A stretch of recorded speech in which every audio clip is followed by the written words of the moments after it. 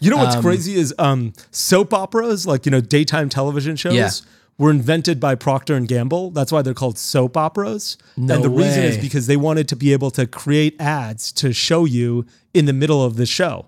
And so they're like, we need something for you to watch in the middle of the day when moms are watching and they want to sell laundry detergent or, diapers or soap. So they created a television show so that they could put ads every 15 minutes in. That's so why they're fascinating. called soap operas. Created by Procter and Gamble. This is Limited Supply, the place for refreshingly real takes on what D2C is really like. We're your hosts, Nick and Moyes. Let's start talking about money. So I love Tapcart. It's a drag and drop builder that turns your Shopify store into a native mobile app in just a few hours. The average time to launch an app live in the App Store is just about 2 weeks. Crazy stats. Average 43x ROI, high conversion and retention rates, 100% organic reach per push, push notification CTR 7x higher than email, over 92% engagement rate. So Limited Supply listeners get their first 2 months of Tapcart for free. So you'll actually be able to launch your app live and test this new owned sales and marketing channel. Head to tapcart.com/limited. That is tapcart.com/limited to book a demo and start building your app today. You won't regret it. Okay, episode 6. Here we go. We're talking about a bunch of stuff, very little of which I have any understanding of right now. So you got to lead us through the agenda. All right, so we're going to start with talking through Apple's DSP. We're going to talk about Ali Webb, the president of Canopy, which is a humidifier company. I wrote out at midnight last night, I wrote out a bunch of thoughts on legacy tech and hard industries to build in and how some companies are innovating there. So we'll talk about that. And then we'll finish out with procurement. And that'll be the episode today. Okay, fantastic. Let's hit it. Let's start. Apple DSP. What is DSP? All right, so do you know what DSP is? No. Okay. Demand-side planning? Demand-side platform. So basically, when you think about programmatic advertising, there's kind of 3 pieces to it. There's your content, there's DMP, which is data management platform, and then there's DSP, which is demand-side platform. So your DSP is companies like Google, Quantcast, AdRoll. They basically put the ads out on the internet in these banner placements. Got it. Same for YouTube. And then your DMP is like your brain. That's where like all your customer data lives. That's where like in the DMP, you could be like, all right, Moyes came in to the store and then he went online and then he opened our app. Like all that data just sits in there. And it basically helps make the decisions of what the DSP is going to show you. Okay. This is like old school ad tech. So anyways, today is August 3rd that we're recording this, and Apple announced their DSP. Or sorry, they didn't announce it, but they put a job up for it. They're recruiting people to help build their DSP. And so, they kind of held Facebook's balls the last few years, and then they just squeezed them. And so, the whole reason is because, like Tim Cook said, we're not going to let you know that Moyes went 34% down the page and spent 3 minutes and 49 seconds. So fuck you, Tim Cook.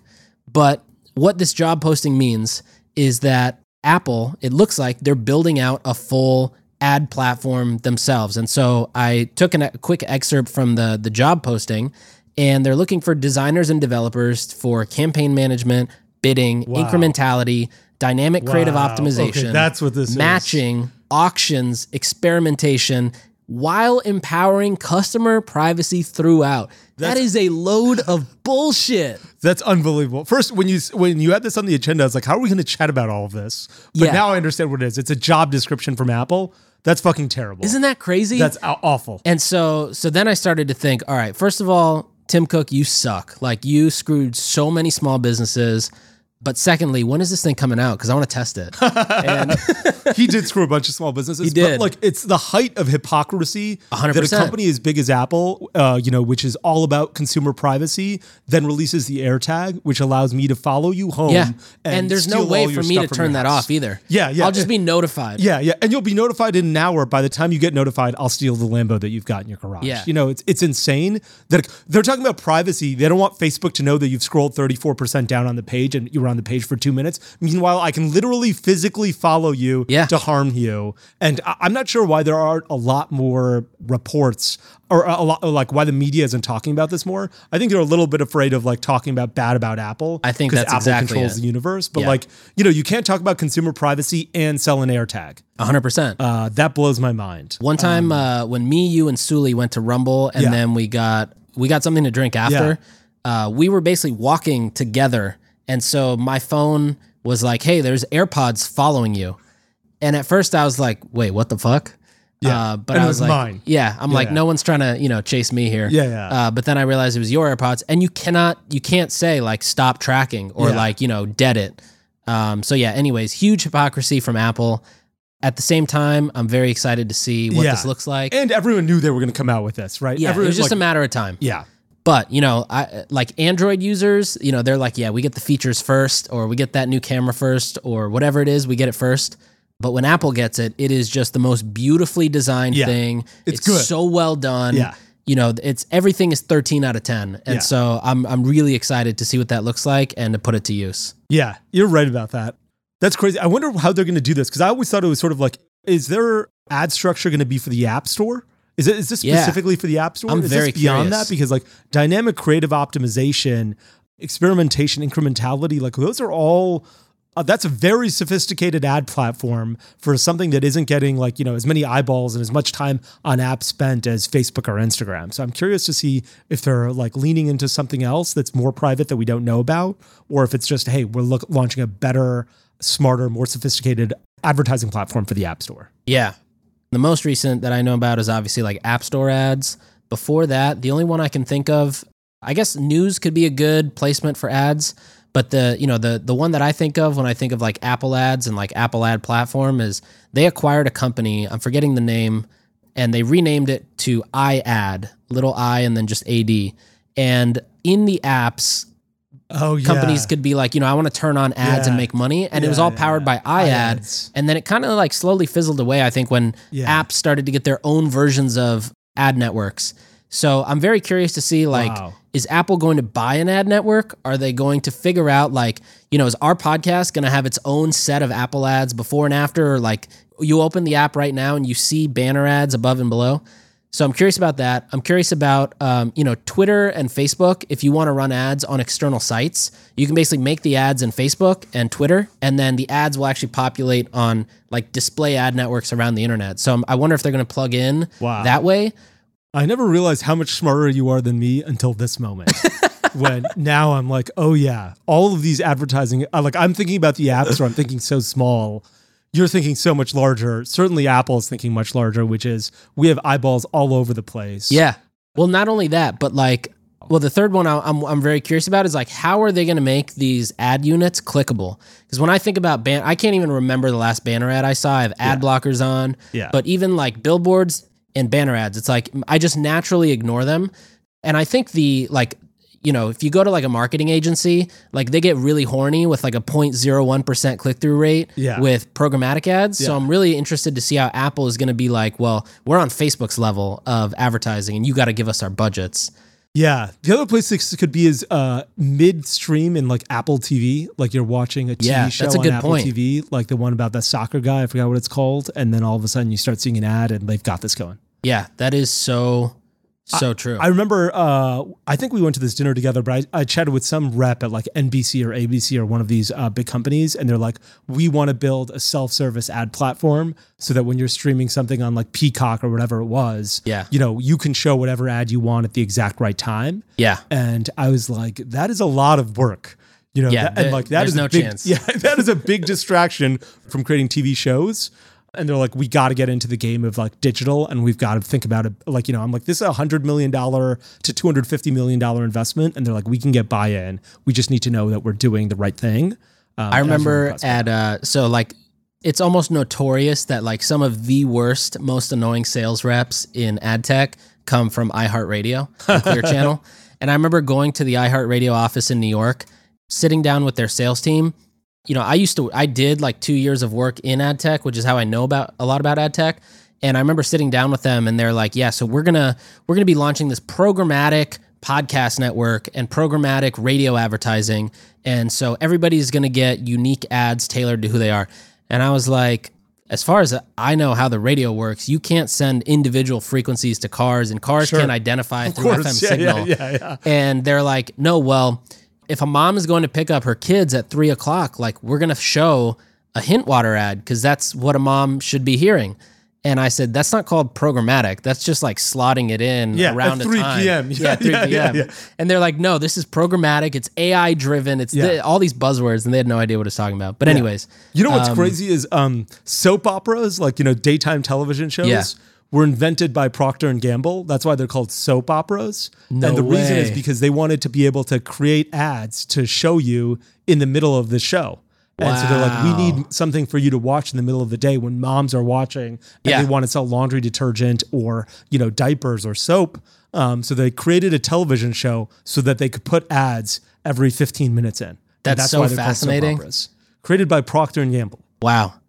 Yeah, and I mean, infomercials too just run all night. Yeah. And surprisingly, infomercials do so well. And so does like remnant inventory that goes from like midnight to like 6 a.m. I don't know why, but those times do so well for advertising. Oh, because people have I watch all of those ads.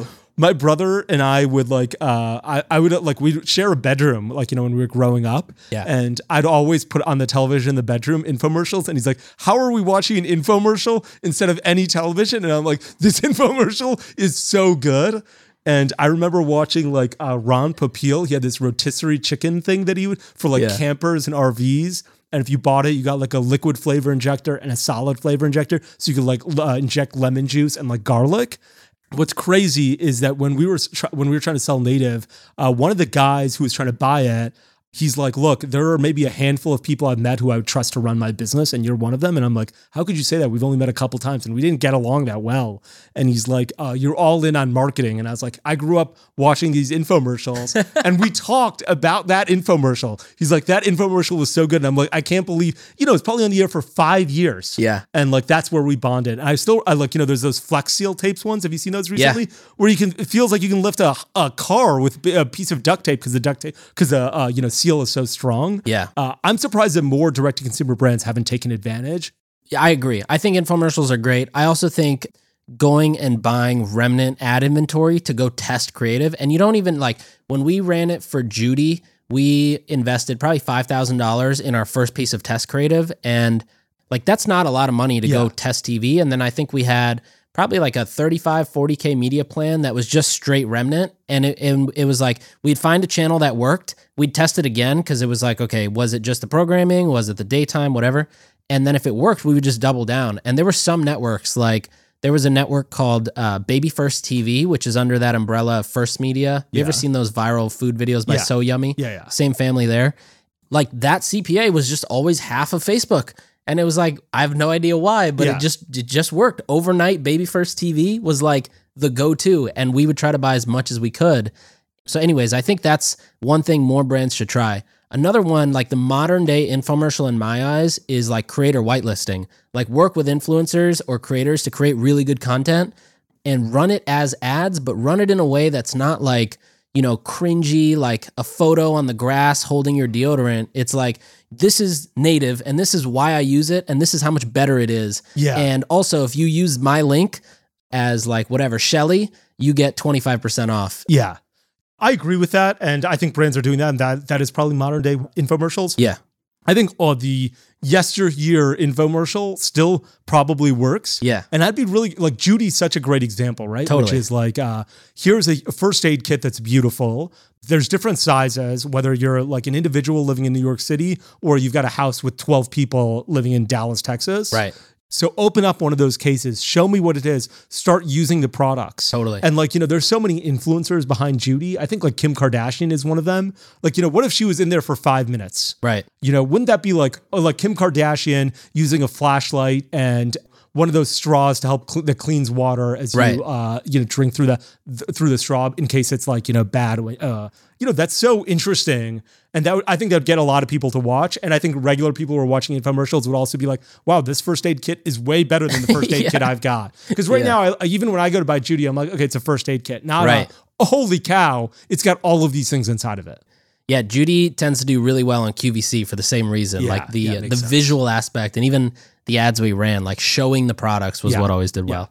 All right, let's talk about Ali Webb at Canopy. So Ali Webb is like probably one of my favorite entrepreneurs, and I've been a huge fan of Ali Webb for years. I met her once in Los Angeles, and I was just like I don't get starstruck by, like, I've had shots of Fireball with Pitbull and I've hung out with celebrities, but I do not get starstruck by celebrities. Like when I met Gary Vaynerchuk the first time, I like couldn't say a word. When I met Ali Webb for the first time, I couldn't say a word. Like, it's these business people that just have crushed business. Definitely. Like even when I met you, I was like, holy shit, that's the native guy, and I was like, damn. But so anyway, so Ali Webb is she's been named the president of Canopy, and she had Dry Bar, and that was a huge success, and she sold that, I believe, entirely. I don't know 100% no, but I think she sold it to a PE firm, and then she started a concept which I think was hyped at the beginning, and now I haven't heard about it for years, but it was called Squeeze, and it was like, so Dry Bars, you go in, you have a set time, the hairstylist knows exactly how you want your hair done. You're in and out. It's a nice experience. You get like Belgian boys, lemon cookies and lemon hint water because it's all yellow. Squeeze was the same thing. It was the same thing, but instead of hair, it was like, we're just going to give you a massage. So, if I know I have an hour between my calls, I can go in for 30 minutes. I know what time I'm in. I know what time I'm out. They know what type of massage I want. I can use the app. There's like a whole tech enablement thing of, makes the experience better. And I never heard about that then after kind of the launch announcement. And I don't know how many locations they have, maybe one or two. And then all of a sudden, she became the president of Canopy. And Canopy, to me, is a fascinating brand because I think they've crushed it from a performance marketing standpoint while also keeping the brand very beautiful. It's also interesting because the guys behind Canopy are the same guys who run Doris Dev, which is like the product agency that has made like, Equal Parts and the Raiden suitcase and Great Jones cookware and a ton of other direct consumer brands. They like make the products. Their moat really is like product development, product innovation, logistics, supply chain, and all that kind of stuff. But they've also really crushed it on the marketing side. And so anyways, Ali became the president, and I asked Mike and Justin, who are the co-founders, I was like, Ali's like obviously a beast of an entrepreneur and a human. Yeah, how does a small brand why get would she like give that? a shit about Canopy? Because Canopy is like a humidifier brand. Canopy is a straight humidifier. And like, can't be doing 20 million in revenue. Like, I'd be shocked if it was doing 20 million in revenue. It might be close, to be honest. I'm not 100% sure. Okay. But I think it's definitely like, it's doing multi-millions. Okay. Yeah. And how do you get, an Ali Webb who, is rich and super successful, can get a bunch of jobs that she wants, and she'd probably go fundraise in a heartbeat if she wanted to start something. And she's got like fuck you money where she's like, why would I work at this? Are you gonna like get me an assistant? Is someone gonna like bring, exactly? Why am I gonna do all this hard work? Yeah. And so that was basically my question. Like, why? Why? And I'm always curious as to like how Ali's kind of a celebrity in the B2B definitely. world. So like, how are celebrities used? So for example, Onda, which is a sparkling tequila brand I invested in, they have Shay Mitchell as a, quote unquote co-founder. That helps them unlock national retail tests versus like small little county based retail tests and then expand. So anyways, I was like, why, what does Ali bring? And basically it's kind of the same thing. Like they can get it, like they're going to be in a massive retail chain soon. And that retail brand was kind of on the fence of like, are we going to have them in at this time or that time, or are, how many units are we going to order? And one call from Ali Webb, and it's like, oh, you guys are going national, and you have a sick display, and you're going now. That's awesome. So, I started to think like, that's a really fascinating use of somebody who's got basically a platform and all the right network and connections. It's kind of actually the goal of a lot of these companies that raise from a ton of angels, like operator angels, who are, they're like they're putting in $1,000, $5,000, $10,000, but it's like you get the access to the network. But somebody like Ali Webb is like next level. Ali Webb is great. And she, whenever people are like, what's a great female founded company that you look up to? I'm always like Dry Bar. It's amazing. I remember at the South by Southwest that I went to a really long time ago, I heard Ben Horowitz speak. And Ben Horowitz is one of the co-founders of like this big VC firm. And somebody was asking him a question. WhatsApp had just been acquired by Facebook. Like, a couple of weeks ago, they just announced it. Yeah. And so I think Andreessen Horowitz made a ton of money, but they're like, Ben, what do you think of this? The guys who are running WhatsApp are going to remain in charge. And this isn't going to happen to Ali Webb, I don't think, but he's like, I always am worried about this kind of stuff because sometimes founders call in rich. And they're like, what do you mean by that? He's like, well, look, everyone wants to run a startup or a business when things are going really well. Like you want to be the CEO of Ford when Ford sales are increasing a ton and you just released a Mustang. You want to be the CEO of Apple when the iPhone drops, right? Right. Everyone wants to see that growth and that excitement and get praised. Right. The flip side of that coin is when things get really tough and the founders have $4 billion, they're going to be like, why am I doing this? Yeah. So they're going to call in and be like, you know what? I remember now I'm rich and I don't want to do all this hard work. And so I'm not going to show up. Yeah. And so he's like, founders call in rich. And I don't think that'll happen to Ali Webb, but I do think that's generally a problem with trying to recruit people who've had big exits like her. Yeah. How long did you stay at Native? Yeah. I stayed at Native for a long time. Right. Like the longest, there was this guy who I'm not sure if I can tell this story, but I'm going to tell it anyway. Yeah. He founded a brand called Curlsmith and they sold to like Helen of Troy. And he signed a document and he's like, I want to leave the moment we sign the document and close. He's like, look, I just, I've worked really hard. I think this is an amazing brand. I'm not saying that I don't believe in this brand. I absolutely do. I'm just burned out or like, I want to move on to the next chapter of my life. That's what a lot of people do when they've gotten a lot of wealth. I think it's really hard to get the Ali Webbs of the world back into a business. And I'm really impressed with the candidate. Yeah, I was truly shocked. I was like, did she show up to meetings? Like, yeah. Are you able to demand like, hey, get on this call with us? Like, and she's like, yeah, she shows up to all the weekly meetings. Yeah. So she's like a full-time CEO. That's crazy. Pretty awesome. There's a reason brands like my own company, Long Weekend, and Princess Polly use TapCart. In-app conversion rates of around 12 to 14%. Shopify brands using TapCart have sold well over $3.5 billion through their apps. You don't have to be a huge brand to have an app either. Just like it's never too soon to start building an email subscriber list, it's never too soon to start building a push subscriber list, an own marketing audience that will compound in value over time. With TapCart, there's no coding required. There's a real-time sync with your Shopify store, which means that you can turn it into an app in hours and your inventory is always up to date automatically. The drag and drop software, it's much easier to maintain than you'd think. Start building today. Their team is super supportive and makes it really easy, and there's a great exclusive for our listeners. Get 2 months free at tapcart.com/limited. Again, that's 2 months free at tapcart.com/limited. What's the next thing we wanted to chat about? Okay, so this was something that was just kind of like a late night thought that just kept getting more and more unraveled. So there's a friend of mine / client actually. He works at a large alcohol company, and he connected me with this guy named Jeremy Levine. And Jeremy is, have you ever seen this sports betting app called Underdogs? Yeah. So Jeremy's the founder of Underdogs. He also has a tequila brand called Los Dos Tequila, which is some of the tastiest, like crispiest tequila. And, this guy said about Jeremy, like, I love betting on Jeremy because he builds everything really well in a really kind of like Apple-esque way in the industries that are very close to becoming unregulated or the regulation kind of lightens up a bit, kind of like betting. Yeah. And when that time comes, Jeremy's business is always just ready to go. Yeah. So anyways, it got me thinking, I was just thinking about it last night, and it got me thinking, like, there are some cool companies that exist today as a result of people who've built businesses off of these heavily regulated industries or very hard to move in industries. And so, in alcohol, there's wine shipping, which is like what House used. There's also another company called ExcelPay. The difference being like wine shipping figured out, okay, there's this 3-tier system, and we're going to be the liquor store. And so when people pay on Shopify, comes to our account because we're a liquor store, so we're allowed to accept payment. We're going to ship it out, and then we take the net proceeds and deposit it back in your bank account. Wine shipping and ExcelPay are actually the same thing. You process on Shopify, they make money, they pay you out. The other one is called Reserve Bar, which you're probably familiar with, which is like an alcohol marketplace online. And they do the same thing. They have 3 liquor stores, 3 bodegas, whatever, in every state. And it allows them, so like wherever you're shipping to, the order gets shipped out from there.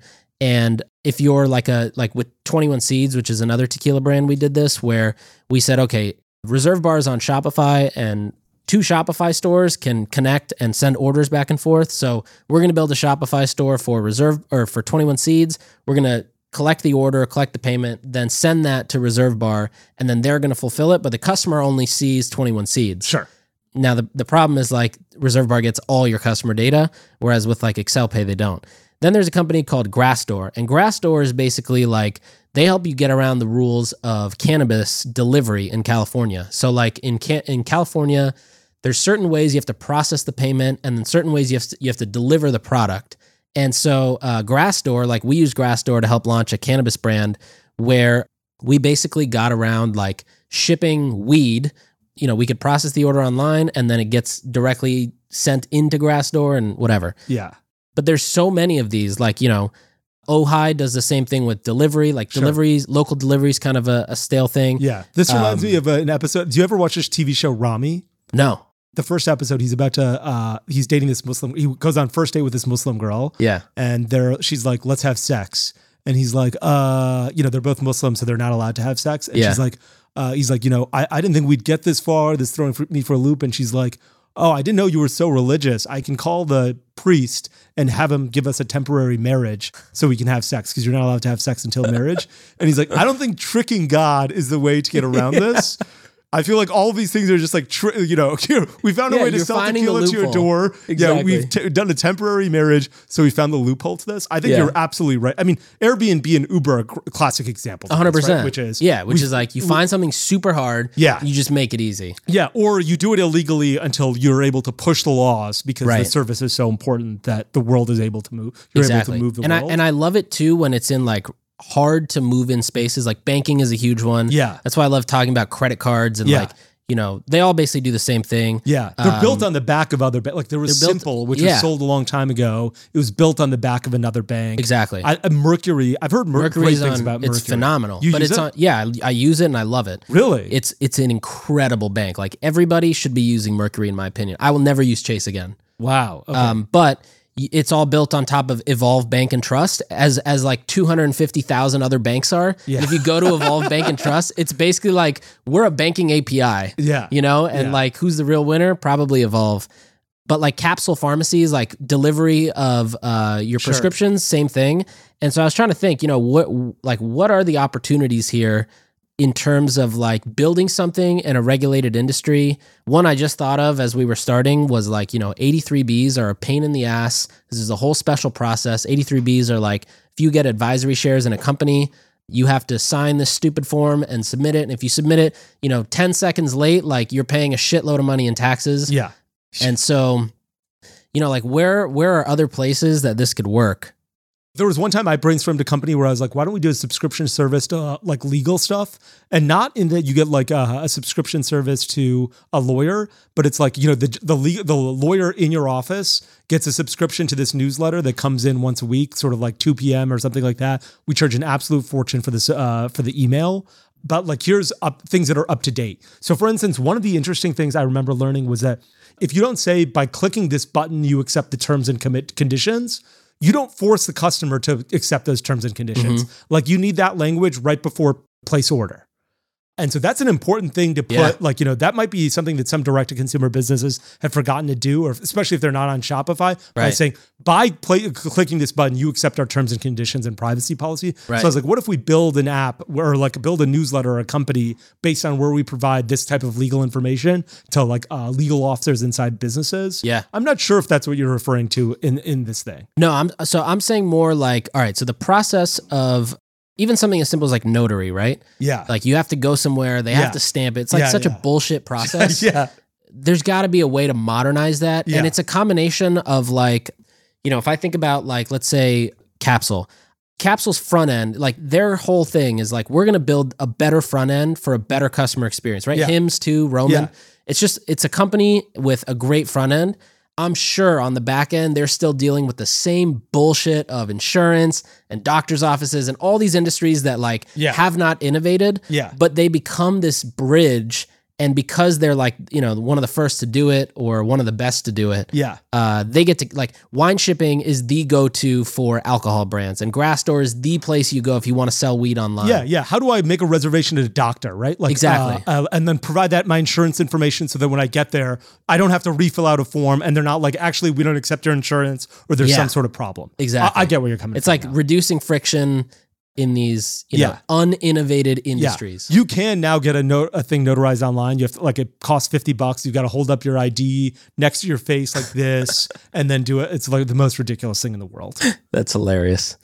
There's a bunch of stuff I want to chat about on the next episode. One is this Andrew Udarian tweet, which is now stale because we haven't gotten to it in the last 5 episodes that I thought we would like to. 2, and this is something I'm really curious to get your take, is what subscription app should people be using on Shopify? Should they be using Skio? Should they be using Recharge? Should they be using Smarter? What should they use? What's better? And why is it better? Because I've only used Recharge my entire life because when I was in e-commerce, all those other options didn't exist. And I'm really curious to know what you think does a much better job. So excited about that. But one thing that we forgot to do in episode 5 that I want to do in episode 6 is talk about brands that we love. Yes. So give me your hot take. What's a brand that you love? No investment, no personal stake in it. You maybe chat with the founders if you like, but what's a brand that you really like? I would say Ridge Wallet. I don't have any investment or anything. Yeah. I love the guys. I met them at a dinner once, and they're also dope because they're 9-figure business, completely bootstrapped. It's insane. Sean, who's the CEO, is a savage. There's this e-commerce operator Slack group I have with probably 70 founders. Yeah. And somebody will be like, hey, what's the processing rate you're getting with this company? And Sean will just screenshot his preferred rate and be like, send them this screenshot and tell them you want it, or tell them I'm leaving. Oh, wow. Awesome. He's just an absolute savage. Put me in that Slack group. Yeah. We got to get you in there. Yeah, get me in that Slack group. So I'd say Ridge Wallet. Yeah, that's a great one. I'm going to go with 2. One that I love called Last Crumb Cookies. You said this one before. Have I said? I don't think I said it. Okay, then okay. if I don't think I said it. I had it on the list, but I was just putting down. I really love the cookies. I gift them all the time. I think I've probably spent $5,000 this year on Last Crumb cookies. Mine must have just gotten lost in the mail, I guess. Anytime anyone does anything, I'm like, okay, let me send you a box of these cookies, and everyone's like, this is so awesome. Yeah. I wish that things that you gift wouldn't all be terrible for you. I feel like you only gift alcohol or sugar. And vanity or vice. Yeah, I wish there was something that was healthier that I could gift. Not edible arrangements, but something like that where I'm like, here, I've gifted you health. Yeah. Instead of just here's sugar or here's alcohol. There's one brand that I want to like, but I don't, and it's called Levels. I've tried to use their. Have you used Levels? I invested in there. You invest in there. Do you have one on right now? No, I don't. Okay. Whenever I try and put it in, one I used that it's a continuous glucose monitor. I used one, it didn't give any readings. I used another one, it gave me readings, and they never changed. I'd eat a bowl of ice cream and my reading would be the same as if I just fasted for 24 hours. And I'm like, there's no way I'm this healthy. Yeah. And so I did it for 4 weeks and I couldn't get any changes. So I was like, I don't love this brand yet, but I want to love it. Yeah. I think it's super. I really like direct-to-consumer businesses, or whatever these types of businesses are called, innovating on that type of stuff. And Levels is a great example of what we were just talking 100%. about, which is they built a better UI for something that should exist, and everyone should be able to get a continuous glucose monitor and understand how sugar affects their body. It shouldn't. Right now, you need a prescription. It's bananas. Yeah. How does an apple affect you? It's very different than the way an apple affects me, probably just based on our DNA and genetics and upbringing and history. And so I'm surprised that you need a prescription. They've done a good job of getting rid of that. Fully agreed. Okay, looking forward to episode 7. Let's do it. Thanks for tuning in. We'll be back next time to cut through the noise in CPG, retail, and e-commerce. And if you enjoyed this episode, then why not share it with a friend? And be sure to subscribe on whatever platform you listen to your podcasts on.